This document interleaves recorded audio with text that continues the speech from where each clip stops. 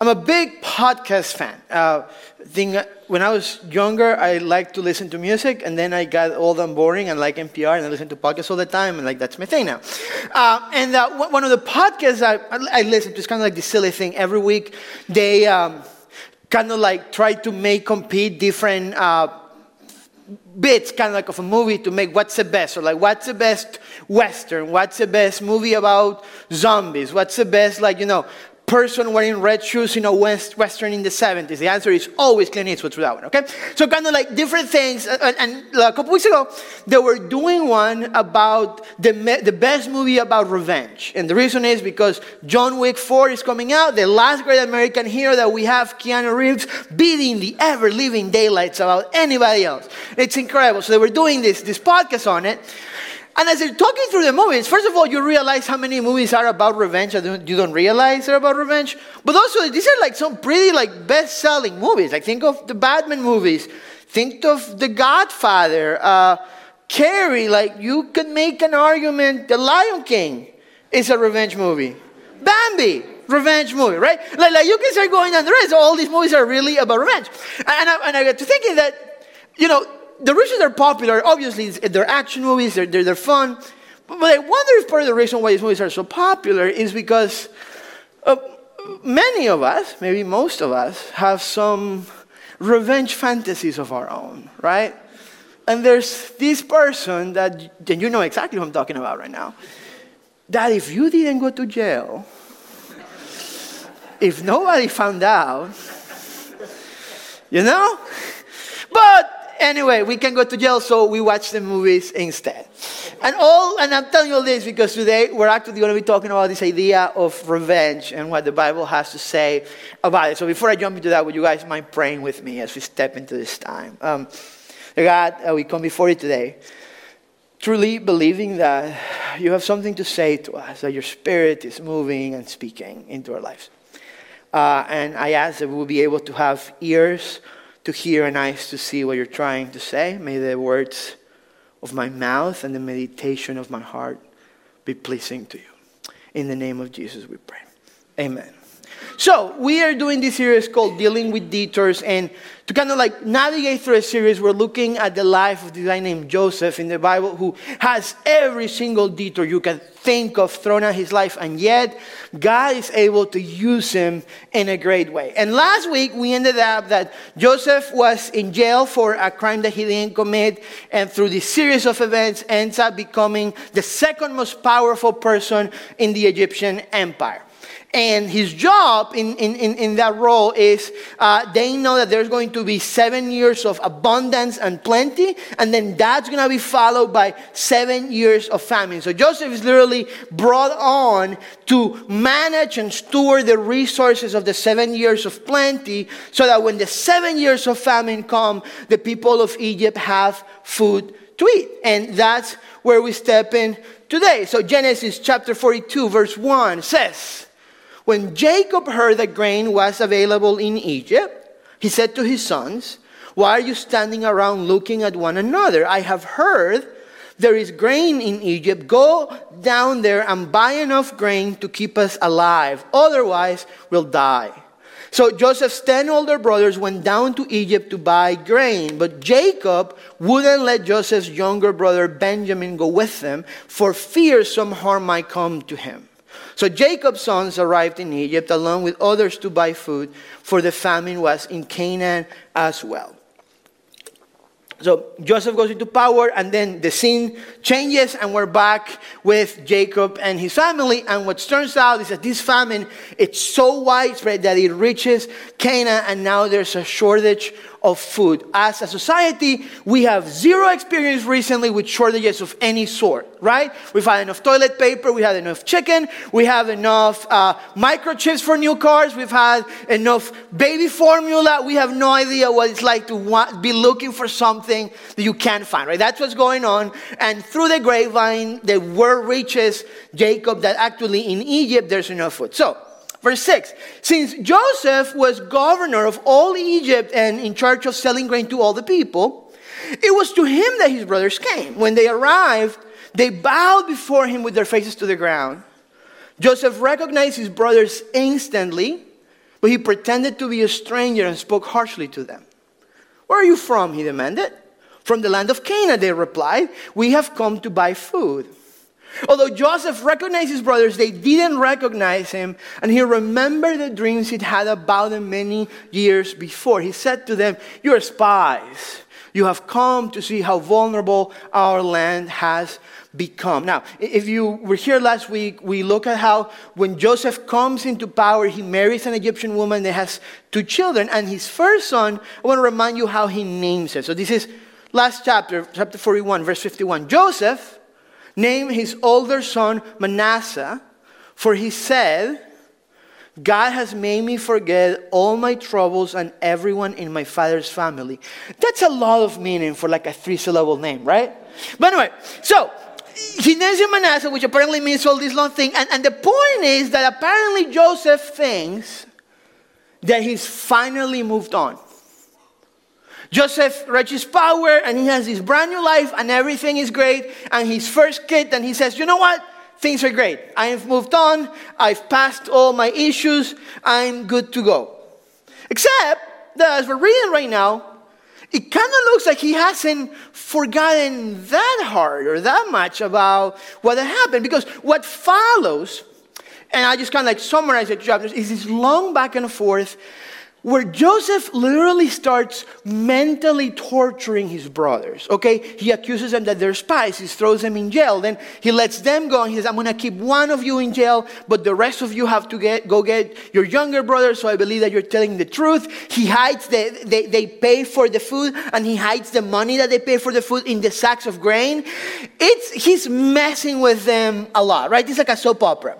And the text, it's sort of ambiguous as to why Joseph is doing all this. Now, there's this particular section kind of like sandwiched in here that I think gives us a little bit of light into what's going on. So, Genesis 42, chapter 21.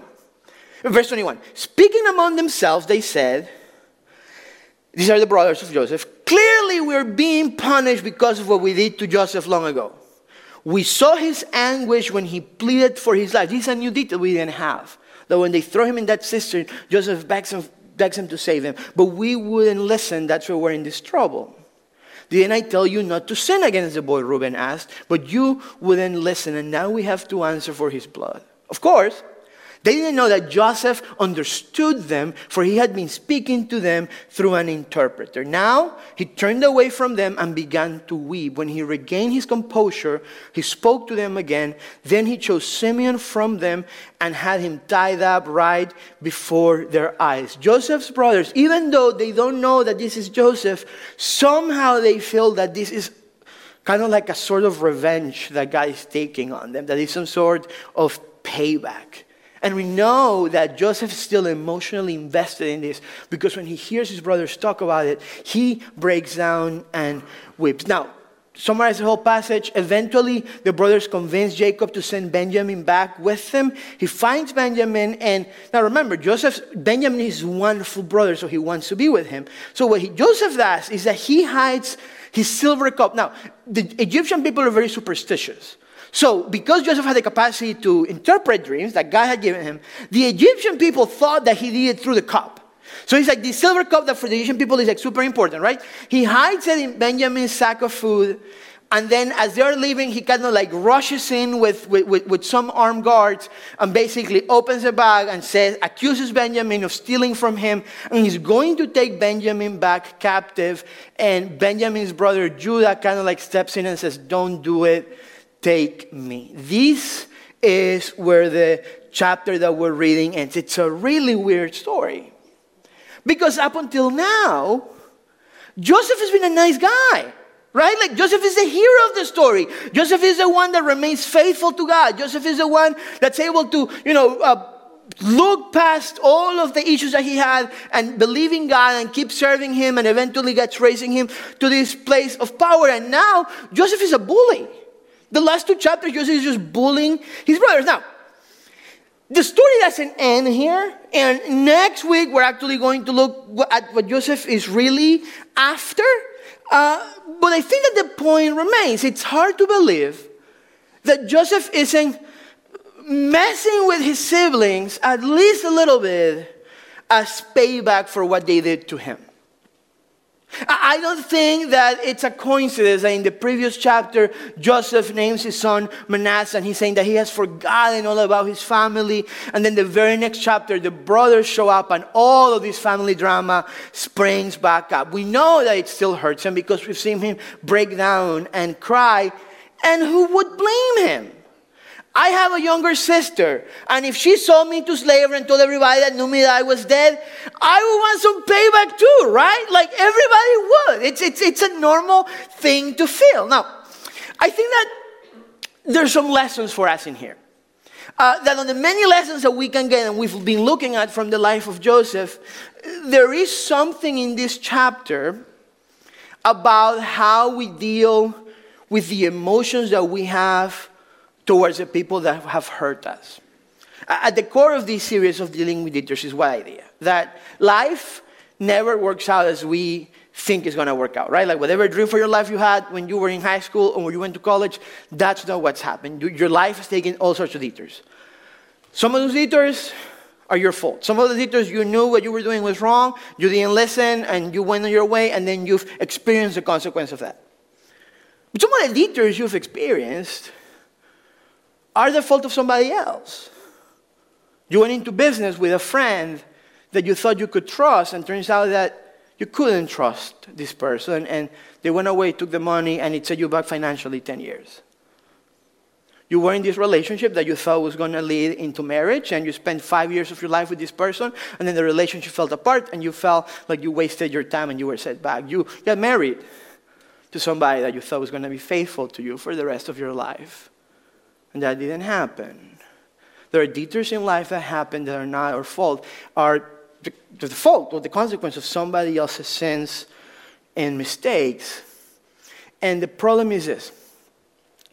For us to move forward, for us to get past those detours, to deal with our detours that we're looking at this series, it's not only a matter of recovering from whatever that adverse situation is. It's not like, okay, this set me back financially. I need to rebuild my savings. That's a part of it. Like my career got behind and now I have to like work a little harder to get ahead. It's not only that. In order to truly move forward, we have to deal with the feelings that we have towards the people that have hurt us. And chances are that if you are a red-blooded human, some of those feelings are feelings of revenge. The part of what you want is for those people to get what's coming to them. For those people to get what they deserve. For payback, for justice to be done on the people that have hurt us. And maybe you have experienced yourself, right? Like you have this terrible thing that's happened that was not your fault. And as a consequence, you were deeply hurt. And maybe it was months or years ago. And it's still that way because, this is the thing. We want to take revenge. And if we don't want to go to jail, and we say, okay, slashing this person's tires, probably not the smartest idea, right? What happens is that those desires and feelings of revenge kind of like fester in us. We start stewing in them. And what they turn into is something that the Bible calls bitterness. There are feeling or unaddressed feelings of revenge turn into bitterness. There's kind of like a behavioral scientist that did a study of how people experience bitterness, and he called it post-traumatic bitterness disorder, kind of like PTSD. And his idea was, like in PTSD, you basically, whenever there's a certain trigger, you relive your trauma. Yeah, you relive the thing that happened to you.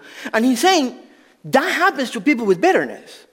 And I've seen it happen, right? Like they mention the name of that person that did the one thing, and you can see like them flinch a little bit, and the voice changes. That memory on social media from 3 years ago comes back, and you remember what happened, and you feel yourself kind of like change. Unresolved feelings of revenge will turn into bitterness.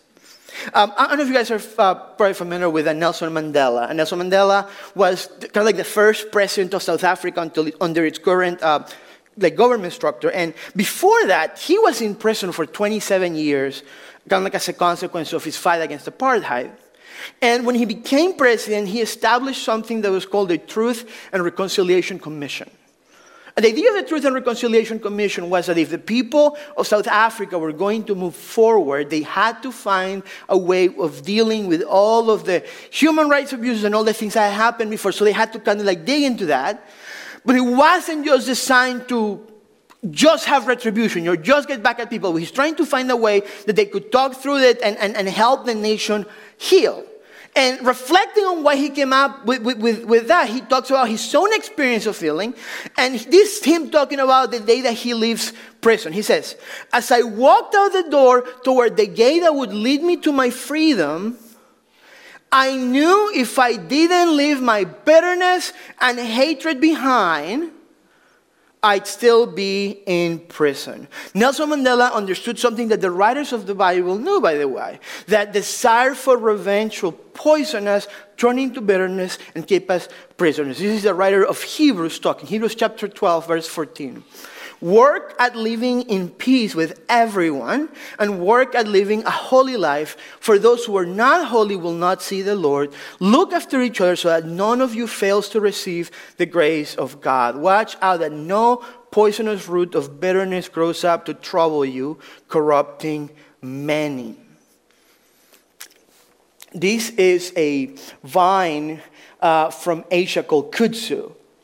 And kudzu was introduced in the United States in 1876. And it was actually promoted for many years by the Soil Conservation Service as a great tool to fight soil erosion. So for like 20, 30 years, like the government was kind of like pushing, like, you know, if you have soil erosion in the South particularly, you should plant this vine, it would help with it. What they didn't know is that kudzu is actually a vine that grows incredibly fast, incredibly out of control. So once it's established in the soil, it can grow at the rate of 1 foot per day, and a mature vine can go as long as 100 feet. So there's parts in the South that to this day you will see it. Like it was called the vine that ate the South, right? This is what the writers of Hebrews is talking about.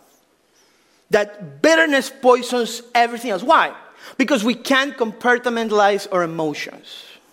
You cannot just say, okay, this person betrayed me, this person let me down, and it hurt me, and I'm going to let that in this pocket, right? What happens is that those feelings spill over into how you treat other people, to how you treat your children, how you treat your friends, into how you relate to other person in this same system. Maybe, you know, a past relationship hurt you, and guess what? It makes it harder to trust the next person, right? Because you're thinking, well, what if they also betray me? What if they also hurt me? Unaddressed feelings of revenge that turn into bitterness, poison us, and take over our whole lives. It becomes this thing that you're carrying with you. We have a word for it, right? We say baggage, right? We say, oh, this person has all this baggage from this past relationship. And the writer of Hebrews is just making the point that if we don't deal with it, it's gonna take over the whole of our lives. And I think that that's something that what we're seeing in the life of Joseph. That somehow he hasn't addressed these feelings, and all of a sudden they start kind of like popping up. If you read in the midst of this, you know, whatever is going on, whatever reason Joseph has for what he's doing, he's making his siblings suffer. And by consequence, he's making his father suffer, because they go back and they tell his dad, you know, your one son is already in prison and we have to bring your other son. And the father kind of has this melt that's like, you're going to kill me. Like, you're going to take everything that matters to me. It's this very toxic situation in the family. The unaddressed thing that has happened here, it's poisoning everything. Now, so I told you, this is not where the story ends. And if you want to find out what happens next, well, come back next week, right? And by the way, invite somebody, because it's Easter. It's going to be a great day. But as the story is right now, we're left in this sort of ambiguous place that we don't know what Joseph is going to do. But I also think we should take it as a moment to make us confront the same questions about our own lives. When we find ourselves in a life detour because of someone else's doing, how do we move on from that? Do we seek revenge? Do we let bitterness poison us? Or is there a different way of moving on? There's this passage in the Gospel of John I want to read to you. It has nothing to do with the sermon except for one line. John chapter 5, verse 1. Afterward, Jesus returned to Jerusalem for one of the Jewish holidays. Inside the city, near the sheep gate, was the pool of Bethesda with 5 covered porches. Crowds of sick people, blind, lame, or paralyzed, lay on the porches. One of the men lying there had been sick for 38 years. When Jesus saw him and knew he had been ill for a long time, he asked him, would you like to get well? My friends, what I want us to consider this morning is maybe some of you have those unaddressed feelings of revenge towards somebody because of the terrible thing that they did to you. And I'm not here to minimize what happened. I'm not here to tell you that you should just, be the bigger person and move on. All I'm asking you today is the same thing that Jesus asked in that verse. Would you like to get well? By the way, this is the thing. If we don't deal with those feelings, let's say we deal with this. Let's say we actually enact revenge. Do you think that's going to make it better? In between services, I was greeting people outside, and somebody came up to me kind of like to talk about the sermon. She says, I've worked in the criminal justice system for my whole life, and one of the things I realized is when I'm working with victims that a lot of times, even when convictions happen, they thought they would feel different. It still has to be done. It's still justice, but it didn't really give them the closure that they thought they wanted. It's a much more complicated thing. What if there was another way of dealing with this? Let me read you this. Ephesians chapter 4, verse 31. Get rid of all bitterness, rage, anger, harsh words, and slander, as well as all types of evil behavior. The Apostle Paul is talking to this church that has this mixture of Jewish and Gentile people that are always kind of like in short throats. And he's saying, you know what we need to deal with? We need to deal with bitterness. And he goes on to explain the core way in which you get rid of bitterness. Verse 32, he says, instead, be kind to each other, tender-hearted, forgiving one another, just as God through Christ has forgiven you. Paul says the way in which you get rid of bitterness is through forgiveness. And he actually makes a point. He says, and by the way, you have an idea of how this works? Because this is what God has done for us. We've seen it happen. He's saying you should forgive one another in the same way that God has forgiven you. In other words, the example of how to forgive is found in God. And how has God forgiven us? Well, he tells us. So the next chapter, first verse, verse 1, imitate God, therefore, in everything you do, because you are his dear children. Live a life filled with love, following the example of Christ. He loved us and offered himself as a sacrifice for us, a pleasing aroma to God. Now, let me give you a little spoiler. Next week, we're going to be talking about forgiveness, right? Like, where else would we go? Like, we have revenge, and Easter is coming, and the cross. So guess what? Chad's going to be talking about that. So I'm not going to go in depth on that topic, but I want to leave you today with one idea that I think is going to be helpful as you start working through this. Because Paul is saying, look at how God forgives us, and he says it's through Jesus. Now, we're getting on the way to Easter. We're very close to Easter, and in Easter, what we remember is that Jesus' death and resurrection. And at the core of the Easter story is the idea that the death and resurrection of Christ is the means of our forgiveness. And if Paul is right, if we get this story right, if we understand it, it opens up the key for us to understand forgiveness in our own lives. Forgiveness is hard for a number of reasons, as we're going to learn next week from Chad. But one of the main reasons why forgiveness is hard is because it feels wrong. And the reason why it feels wrong is because it feels like if we forgive someone, it means that what they did was not that big of a deal. That it didn't matter too much, that it wasn't too wrong. Which, by the way, it's the same dilemma that God faces when it comes to forgiveness. Let me read you this passage. This is Exodus chapter 34, verse 6. By the way, this is God's the strongest passage in the Bible where God describes himself. If God was to say, hey, what's your CV? This is what God would say. The Lord passed in front of Moses, calling out, Yahweh the Lord, the God of compassion and mercy. I am slow to anger and filled with unfailing love and faithfulness. I lavish unfailing love to 1,000 generations. I forgive iniquity, rebellion, and sin, but I do not excuse the guilty. This, by the way, is the most quoted passage in the Bible by the Bible. Like over and over, the passage is going to come up the most that people are going to refer to back is this passage. Because in the Jewish understanding, this is God describing himself. This is the closest thing the Bible does in describing who God is. And I want you to think about these two ideas. Right? At the beginning, God says, I am filled with unfailing love and faithfulness and compassion and mercy. And then in verse 7, he says these two things. He says, I'm full of forgiveness and I forgive. And then he says, but I do not excuse the guilty. Here lies the dilemma. On one hand, God, if he's a good God at all, has to deal with all of our brokenness. He has to enact justice. Abraham calls God the judge of all the earth. On the other hand, this guy is introducing himself, describing himself as a loving God, as a forgiving God. He's saying that forgiveness is in his nature. And the question is, well, how can God negotiate both? How can God be just and deal with all of our sin and brokenness and also be true to his loving and forgiving nature? Does God just get over it?